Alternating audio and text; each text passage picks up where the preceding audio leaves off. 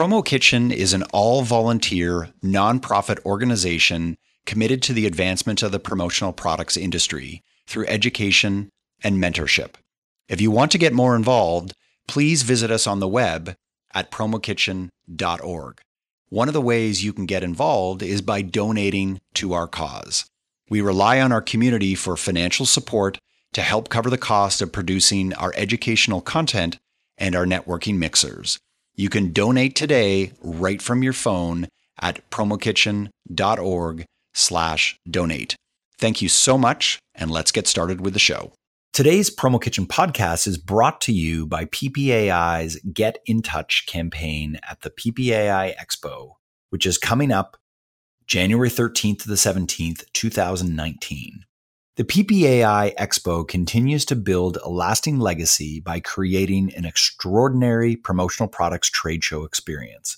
Industry professionals love the PPAI Expo.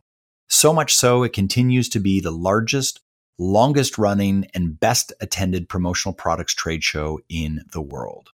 Make your plans to join the industry's movers and shakers January the 13th to 17th, 2019 at the Mandalay Bay Convention Center in Las Vegas, Nevada.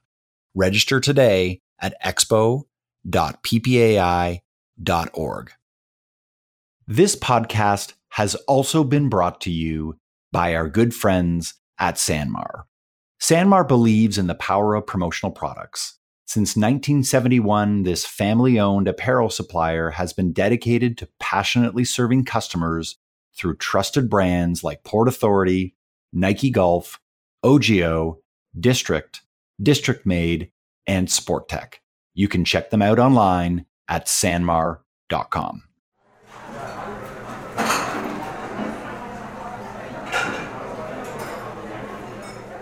Hi everyone, it's Johanna with Access Promotions and Promo Kitchen Chef, and I'm here today with Mark. And today we have the pleasure of speaking with some great folks at Snugs. And we want to just take a little bit of a different approach with our normal podcast, and we're doing something called Stories from the Floor. And on this series, we're going to talk a little bit about how things really work at a factory. We're going to talk about the machines and the setup and the people that are really helping run all of the production and hear some great war stories and how they got their start.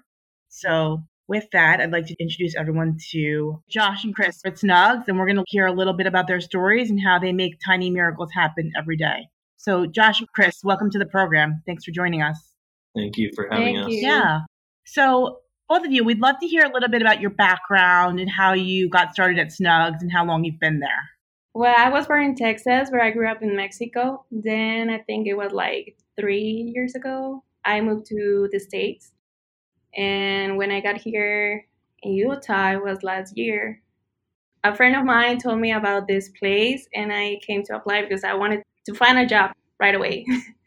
And I applied, and since then, I'm started working here. Both of my parents are in the print industry and have been for my whole life. And they're still doing it today. They don't work for Snugs, but my dad owns his own company and my mom works for another print company. And so that kind of got me interested in following in their footsteps and coming here to Snugs. Snugs actually contacted my dad and had him come do some products over here for them. And so that's kind of how I got started over here. And Josh, how much production experience did you have leading up to your time at Snugs? I would say probably about 6 years. Right. So when you started at Snugs, you were coming into an environment where you were comfortable with manufacturing. And I know you're doing, at this point, label cutting, but that you had a comfort level that you were able to bring to the job. Yes, that's correct. Chris, I had a quick question for you, and then I'll send it over to Joe after this. I'm fascinated by your journey. So you arrived in the US, I think you said 3 years ago, and you were looking for a job, and you had this friend of yours that described Snugs. How did they describe the opportunity or the company to you at that time? Well, she told me that it was a really nice place. The main focus that she had was on the people. The people are so friendly, you're going to love it, and they really help you. They work as a team, so I was like, oh, I want to be there. Yeah, for sure. And had you worked in a manufacturing environment in Mexico before you came to the US? No, never. It was my first time. Right. So when you came to the US, did you learn English pretty quickly on the job, on the flow? Well, my grandma was born here, and since I was a child, I would like come to stay just like a vacation. Uh-huh. My cousins and friends and even my boyfriends, they were from here, so I'm kind of like familiar with English. Your English is amazing. Oh, thank you. So, yo hablo español también. Yo soy cubana y argentina.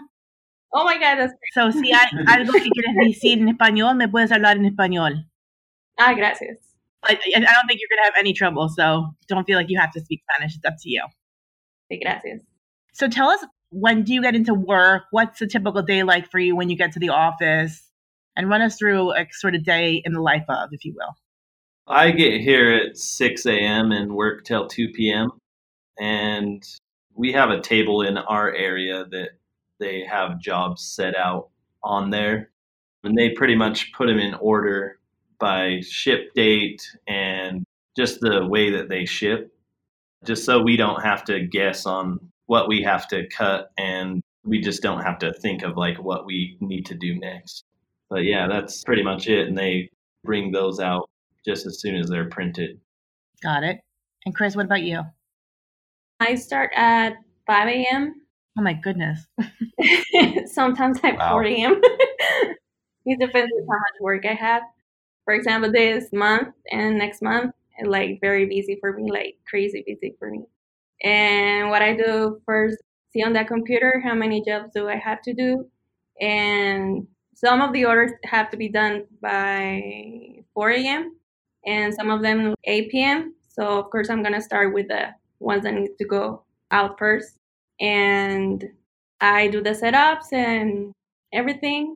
And I just tell my people, you know what, you have to do this, you have to do that. When is the shift before both of you ending? For me, 7:30 a.m., I think. And for me, the last shift is at 6:30, so we kind of overlap a little bit. Mm-hmm. So you're having a meeting with the shift prior just to talk about what was done, what wasn't done, any emergencies, red flags, all that good stuff? Correct. I'm just curious about like the communication and how you guys communicate on jobs and what's the best system for you. Overlapping of the shifts helps a lot. Also, if somebody's late or there's not an overlap in the shift, we usually leave a note and kind of explain what's going on. Chris, same for you? For me, like I told you, I start at 5 a.m., but swing shift, I only have one person who is helping me right now. So basically on graveyard, I don't have anyone. So I only have to communicate with her.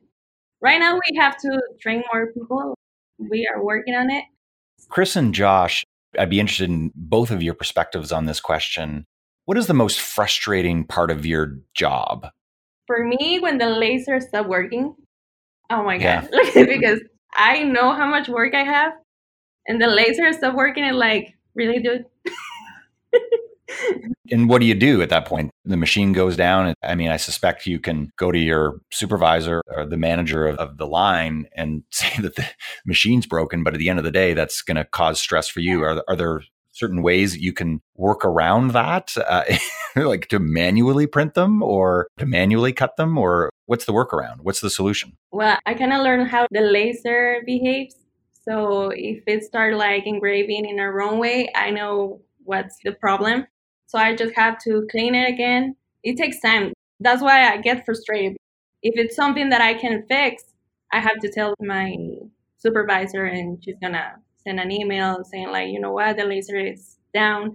So another people come to see what's going on. And for example, yesterday, one of the laser stopped working, and it was like a piece they have to order and they have to replace the piece. So it's something that I couldn't have done, you know.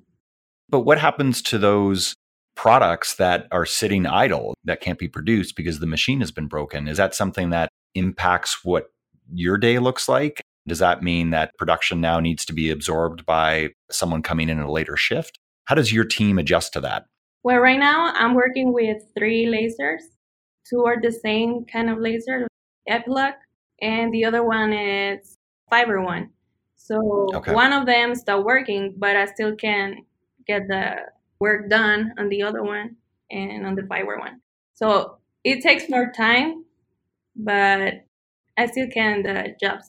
Right. It's not like you're sitting around waiting for it to be fixed. It sounds like there's some other machines there. That's so interesting.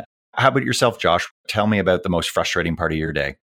I agree with Chris. I think it's when any machine goes down, then it kind of just gets everybody frustrated because we have to push ship dates out if it can't be fixed that same day. But out in our cutting area, we've only got 2 different machines. The laser can cut everything, but our other machine that uses dies to cut the product, if that goes down, then everything would just have to be moved over to the laser. But yeah, if the laser goes down, then it's kind of crucial. But other than that, I think if there's something wrong with the imprint on one of the labels or the printer leaked ink all over it and we have to kind of scrap that, it gets frustrating because then it's like if they don't catch it, then it gets out to us. And if we start cutting it and it's in the middle of the job, then it's pretty much just scrap. And then we have to go back to square one and start all over. Right. I can imagine that. It's tough to lose that sense of power, right? You're trying to do your job and all of a sudden there's a key component that isn't working. Yeah. It means that your day is thrown off or you feel like you haven't succeeded in producing the products you're looking to do for that day. And I can imagine that's stressful. I think that's a good segue. And I'm curious, as someone that's been involved in selling your product or being more on the front end side of this business, as to what the most difficult product is to produce, decorate, manufacture. I'd love both of your perspectives on that. For me, it's not that it's hard to do it, but it's the time it takes to get done. For example, this month and next month, I have tons of gift sets, so that's why it takes more time.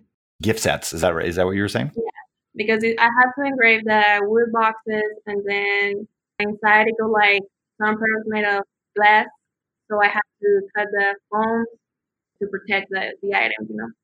It's not that it's hard, but it's the time. Right. And then, of course, you're also involved in assembling all these different items that are going into this gift set. And so I could imagine that's just more labor intensive than just producing, say, a bookmark or a lip balm just on its own. Exactly. Yeah. Josh, how about you? What's the most difficult product? When you see it come up on the docket, you're like, oh gosh, not this again. Yeah, I think it's just per product. We've got blades that we set up that actually cut the paper into individual sections that we have to put together after it's cut. Right. And I think the ones that I don't like the most are the ones where I have to use all 6 blades just because it takes so much longer to set up than if you were using 2 different blades to cut rather than 6. Right. Like I said, it's not difficult. It's just all time consuming, and each individual product kind of has its own time frame that it works off of. Right. And presumably it's all been tested in advance. So that way you don't have something that's like completely inefficient and difficult to produce. If that were the case, I suspect it wouldn't be in the line. Yeah. I'll tell you this. So I had the opportunity to visit Snugs about a year ago and had a really interesting tour of the facility that the two of you work in. And I'll give you my answer, okay, of the product I would not want to be dealing with. So I was put through and given a couple of products that I was able to decorate, one of which was a Traverse key fob. And I love that. That was like pretty straightforward. I was able to press a button, the die went down, it debossed my company logo on it, and I felt like I had really accomplished something great. It was very simple, but I felt like I had accomplished something. Then I moved over to the screen printing area where the lanyards were being printed. And I'm probably not describing this process correctly, but it was amazing to me how time consuming and how difficult it was for someone like me. I'm not super skilled at this, so the bar is very low, to line up all of these lanyards and then screen print them. And I think I got one of them registered correctly and all the other ones were like way off. And I actually have them in my office as a reminder of I should stick to my day job and not go into the work that the two of you do and I just thought to myself, like, wow, I'm really, really bad at this. And then the person who was responsible for that particular station, he said, okay, move over, buddy. Let me show you how this is done. And it was just incredible to see how quickly and how efficiently he was putting this all together and how much of it really relied on having an accurate eye. So for me, if I get a job at Snugs, I want to be the DBoss guy and not the screen print lanyard guy. So You got shamed, Mark? I did. And this usually happens whenever I have the opportunity to visit a supplier factory. I'm just always amazed by the hard work that goes into producing these products. And as someone who has sold promotional products for so many years, it makes me think a little differently about every order that I now submit, because I now know that there's someone on the other side who is actually producing this. And it's obviously win-win, right? Like everyone's making money on this, but it gives me a little bit more empathy as to what goes into this when you may have an unreasonable request in terms of delivery or an awkward logo to print. It gave me a sense as to what really goes into it. And I think it's really important for as many sales and marketing people in this industry to have as many factory tours as possible, because it just shows you how things are actually made. It's very, very cool. Switching away from product, what's the best part about working at Snugs? I think the people, everybody makes you feel welcome and at home, and we're all a family here. Nobody dislikes each other, and if there is an issue, they work through it and move on so we can get the job done. Yeah, I agree with him. I like what I do, but the people are like a family. You don't feel like a stranger. That's awesome. Makes it easier to show up for work every day. Yeah. I was saying this on another podcast. I follow you guys on social as well. You have a really strong social media. I'm not sure who's handling that, but you can really sense that, through our clients and our suppliers and, fellow distributors, you get a great sense of company culture through the social media. And you guys do a great job of showing some of the team building stuff you do and internal stuff you do. So kudos to management for keeping that up. Thank you.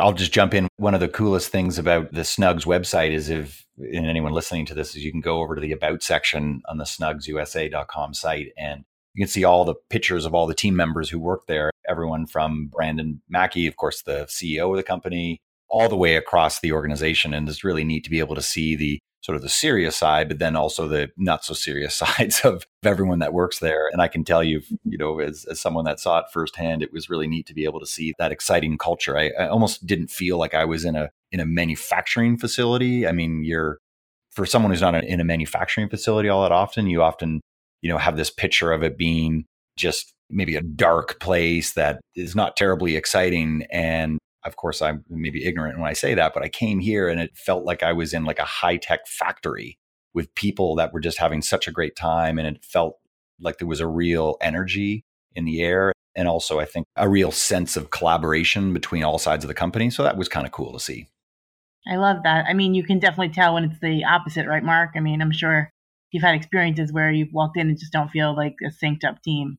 I've been in many, many factories, screen printing facilities, decorators, cut and sew apparel manufacturers in and around Toronto, and many places that we've done business. And you walk in and, they're very unremarkable places, very unremarkable. And not all, but certainly some. And you walk into a place like Snugs. In this case, I'm just using this as an example based on personal experience. And it was like the exact opposite of unremarkable.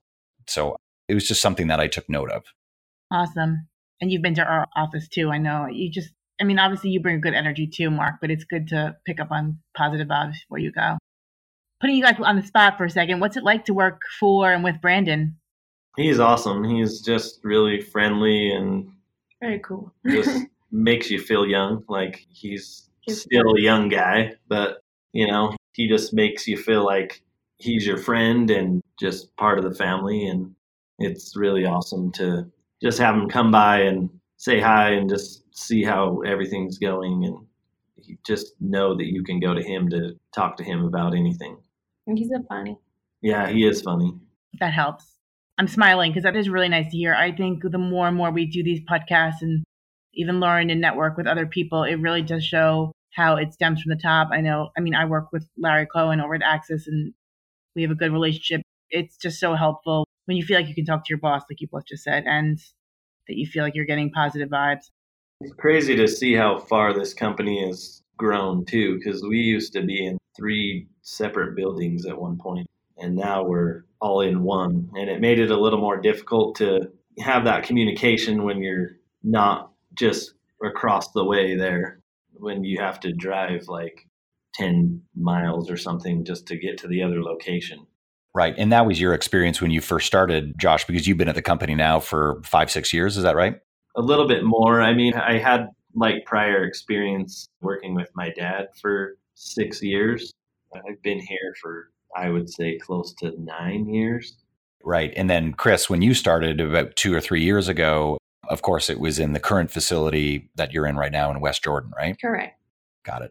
I'm curious to know whether the two of you have ever run into a product in the real world that you personally made at Snugs. I was in T-Mobile one time and they had some hand sanitizer sitting up on their shelf there. And I was just curious because ever since I started here, I'll always be looking at lip balm labels or just like a hand sanitizer.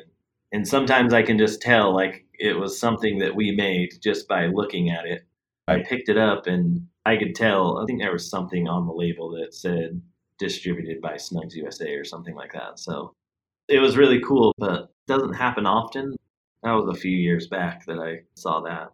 Yeah, it must have been a neat feeling. I know that whenever I am walking around in, quote unquote, the real world, and not only will I be looking for products in my own local market, which is in Toronto, that we actually made as a distributorship, but outside of that, I'll always be looking at apparel and bags and all of these things in stores. And I'll be looking at the labels to see like who made it. And, oh, that's a neat brand. It's maybe something I should keep in mind. And I think what this industry does, I would say this is mostly a good thing as opposed to a bad thing. I think it sort of worms its way into you so that way everything you see that's a product, you look at it in a slightly different way. So like, hey, I could make that, or hey, where could I get that?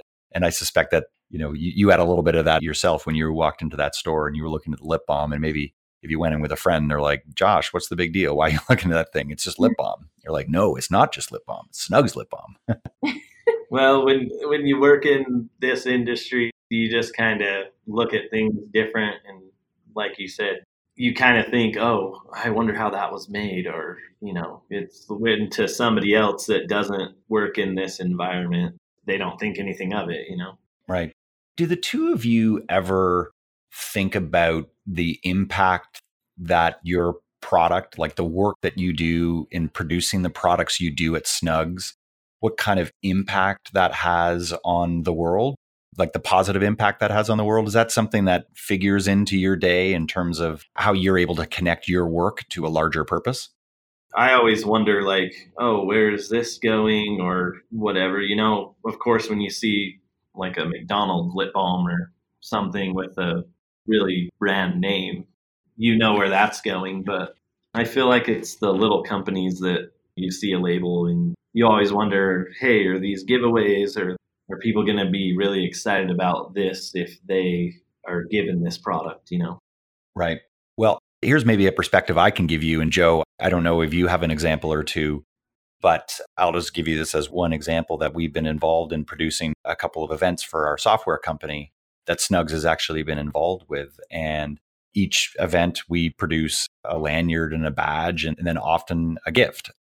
So in the past couple of events that we've done, it's been one of the great Traverse products.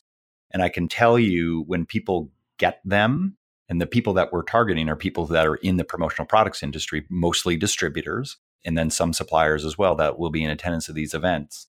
And it's like kids in a candy store when they get these products, and specifically the Snugs products, which have got this great perceived value. People get them, they're feeling them, they're smelling them because the smell of the leather is fantastic. They're looking at the logo and they say, this is amazing. And here's how I'm going to use this. And they're taking pictures of it and posting it to Instagram as though it's the best thing that they've come across that particular day. And it's interesting from my perspective as someone that is involved in coordinating that event and designing the promotional products and ultimately getting people like you to produce them, that they have this really powerful emotional impact on the people who receive them. And that's kind of cool. And I suspect you probably hear those stories through the great work that Jeff Anderton and his team does at Snugs, but it is pretty cool. And, I don't think that you've got any doubt that the work you're doing is really, really important, but I can tell you from firsthand experience that it has a really positive effect. Joe, I don't know, do you have any examples of any Snugs gear that you've produced at Axis that's made a huge impact?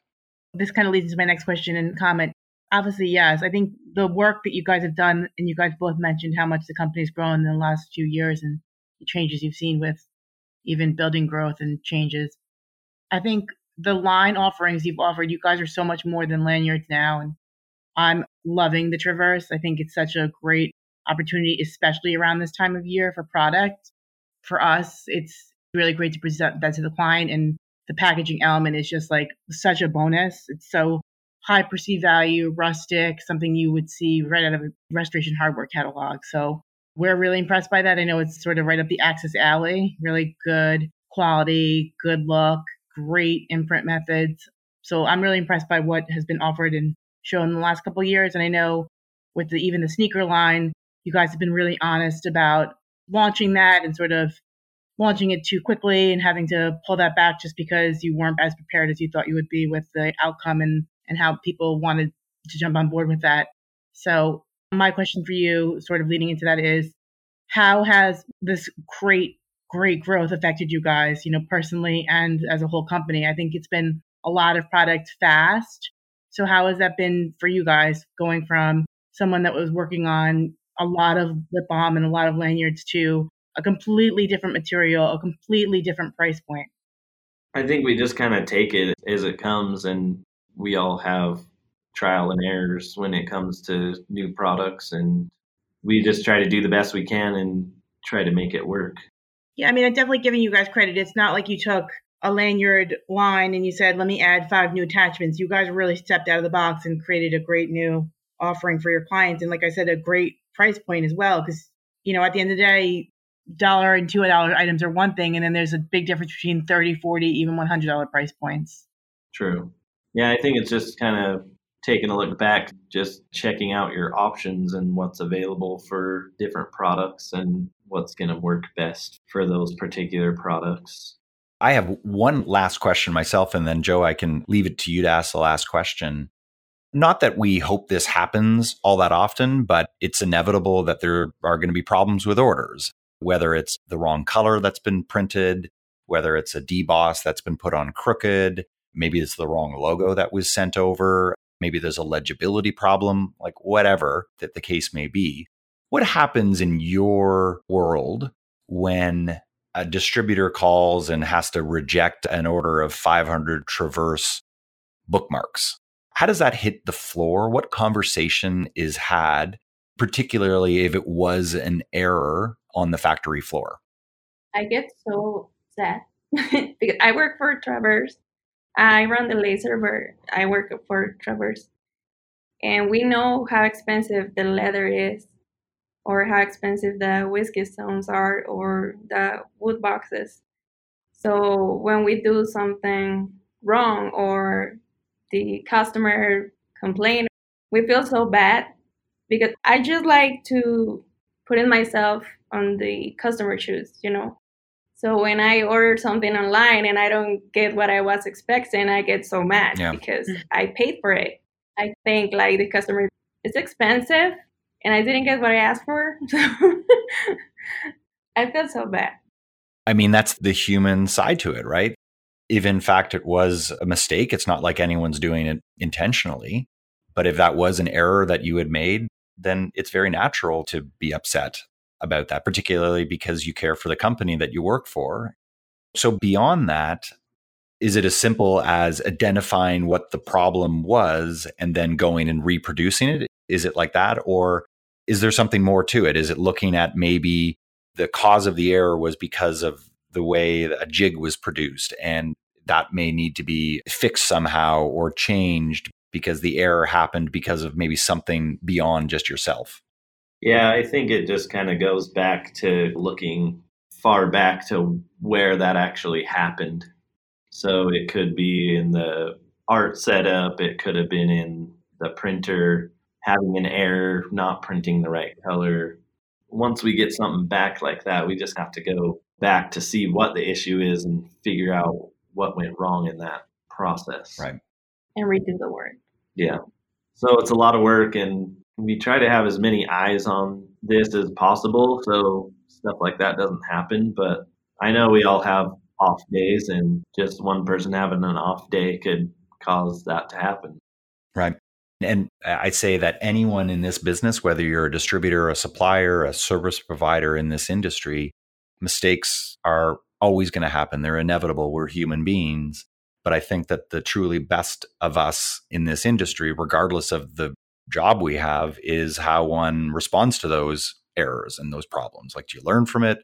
You deal with it constructively. And then oftentimes you can come out of that a better person because you're not going to make that mistake again. And I can certainly tell you there've been my share of several screw ups in my sales and marketing career. And hopefully I don't make the mistake twice, but I've always used them as an opportunity to deal with the problem head on, and you learn from it and you move on. Yeah. It goes back to that saying, measure twice, cut once. So, Yep. I like that. Yeah. So, guys, one of the things we should keep in mind here is that this podcast, a lot of distributors are listening, a lot of suppliers, a lot of great service providers. What's one thing each of you can share with this audience that people don't really know about the production and the floor and what you're doing? What's one thing that you'd like to share that might be a little bit eye-opening? Maybe just the whole process itself, each individual product, just every single step that it takes. I mean, that's what's good about when people come here to actually see the process, just because then they get an understanding of like how it works. But each process takes its own time, and there's some processes that take a lot longer than others. And what about you, Chris? Yeah. One day, I don't remember what, like in summertime, a person came to me and he was like kind of curious, like to see the process of how I do the whiskey stones. So he was like, can I see? And I was like, yeah, sure. So I was doing the setups and everything, and I engraved them. And at the end, he was like, oh, that work you have to do just to get this? And I was like, yeah. He was like, oh, wow. I thought it was like something more simple. I was like, no, I have to do it like very carefully, and it takes time. So that's why I get frustrated when I'm working with someone. It's not like in the same rhythm than me, because I don't know, I feel like they working on a slow motion. It gets me frustrated because I know time is money, you know? Yeah. Every time someone visits a factory, whether it's you guys or Spectre, or I know a few folks in our New York office do yearly tours to like Midnight Snacks or Vantage Apparel, I've never heard someone say that was a waste of time. I think there's so much you can learn from watching it and being there and seeing things with your own two eyes. We should really encourage distributors to make that sort of part of training. Well, and sometimes when you do something for so long, it all becomes automatic. And then when you have to actually show somebody, you're thinking of like all the steps that you have to take to get this right and to show them and hope you didn't miss a step in there somewhere. Right. Just a general comment that I was going to make here, Joe, is, and we've done a few of these podcasts where we've had the opportunity to speak to members of the operations and production side of our industry. And I think what's so interesting about all of this is that you have this renewed respect for what other people do in the business. And sometimes when you feel you're having a bad day, you think about, like, I think about Chris, like when you're having a bad day, like that would be a really bad day for me. I don't know what I would do in your role. I'd be freaking out. And yet, you know, if you and I were to trade places, you might think that a bad day for me would be really terrible for you as well. And for me, it's like no big deal because I'm just used to it because I've been doing this for several years. Yeah. And I think the same thing can be said for when you see, like, a typical example in this industry, maybe a supplier will become a distributor. They move away from the supplier side and they want to go and start up a distributor business so they can go and start selling to end clients. And I've had many supplier friends that have actually done this, and they've jumped over to start selling in the distributor side. And I'll talk to them in 6 months after their job, and I say, like, hey, how are things going? And they'll say, oh, it is so hard. It is so difficult dealing with these end customers. They can't make up their mind. they're grinding me on price and blah, blah, blah, blah, blah. And you also have that same experience when a distributor moves over to the supplier side, and it's just a totally different job. And I think before you make that switch, you often make these assumptions like, well, how hard could it be to be a supplier? How hard could it be to sell promotional products to an end client? Or how hard could it be to print a lanyard? I mean, you're just printing a lanyard. And I think the reality is that all of those jobs are really difficult and they all have their moments. And I think for me, that's been a real eye-opener, given that I've done a certain job in this industry for so long, but I just love exploring these different worlds. And I just want to thank the two of you for being so open and transparent with the highs and lows of your day. And it certainly made me more informed about what goes on in this industry. Agreed. Thank you, guys. It's definitely nice to hear a little bit from the other side and what it takes to make little miracles happen. We certainly appreciate everything both of you do. Thank you for giving us the opportunity to express ourselves. Yes, thank you. Yeah. Is there anything you guys want to add? I think one of the cool things about working here too is also we do cross-training here. So not only are we experts in our area, but we do cross-training to kind of learn other areas as well. So we can help out if somebody's sick or somebody needs time off. But it just kind of gives you better appreciation for other people's jobs that actually work here that you don't do every single day. I really like the way we work here as a team because, like I was saying, for me, this month is very busy. So yesterday, people from different departments, they were helping me to get my work done. So that's amazing. And I've never seen them because they work like labs or any different areas that I don't used to go. They are working right now with me. So that's amazing, like the teamwork. That's great. Well, thank you so much, Josh and Chris. This was a real pleasure to chat with the two of you. And thank you on behalf of the entire Promo Kitchen community. Thank you for having us. Thank you. Thanks again for listening to this edition of the Promo Kitchen podcast. If you like what you hear, you can subscribe to the podcast through iTunes or wherever you get your podcasts. And remember, you can always get involved in the Promo Kitchen community by visiting us at promokitchen.org. You can also show your support by donating to our cause at promokitchen.org/donate. We would sincerely appreciate it. See you next time. Thank you.